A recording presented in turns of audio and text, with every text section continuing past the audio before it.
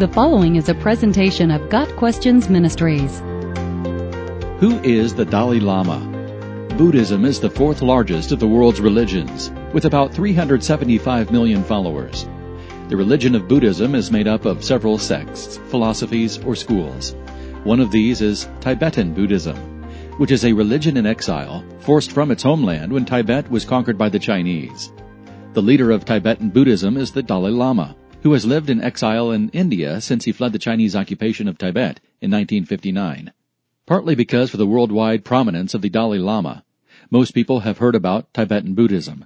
The Tibetan form of Buddhism is one of the most complicated because it is tied to the ancient spirit-oriented religion of the Tibetan Plateau.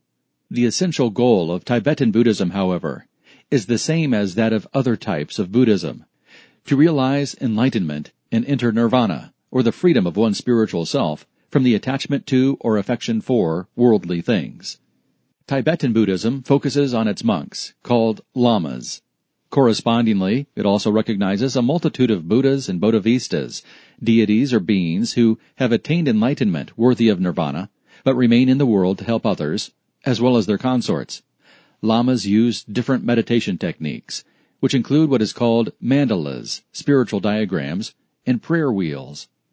The Dalai Lama is the highest Lama. What is interesting is that whenever the Dalai Lama dies, Tibetan Buddhists believe he is reborn as an infant, and officials of the religion search for the child, who is supposed to bear certain distinguishing marks, and when he is discovered, he then becomes the new Dalai Lama. The current Dalai Lama is named Tenzin Gyatso, and is the 14th Dalai Lama. His real name is Lamo Thondup. Born in 1935 and discovered in 1937, he was given the name he now bears, Tenzin Gyatso.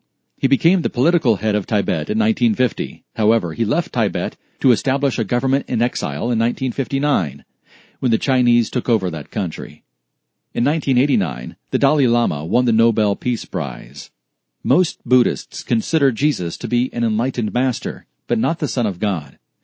During an interview with Christianity Today, the Dalai Lama said that Jesus had lived previous lives, and his purpose was to teach a message of tolerance and compassion, to help people to become better human beings. And this is the primary problem with the Dalai Lama and all of Buddhism. While some aspects of the Dalai Lama's message are undeniably positive, and while most Buddhists are indeed kind-hearted, good human beings, their denial of the biblical Jesus infinitely outweighs any positive aspects of Buddhism.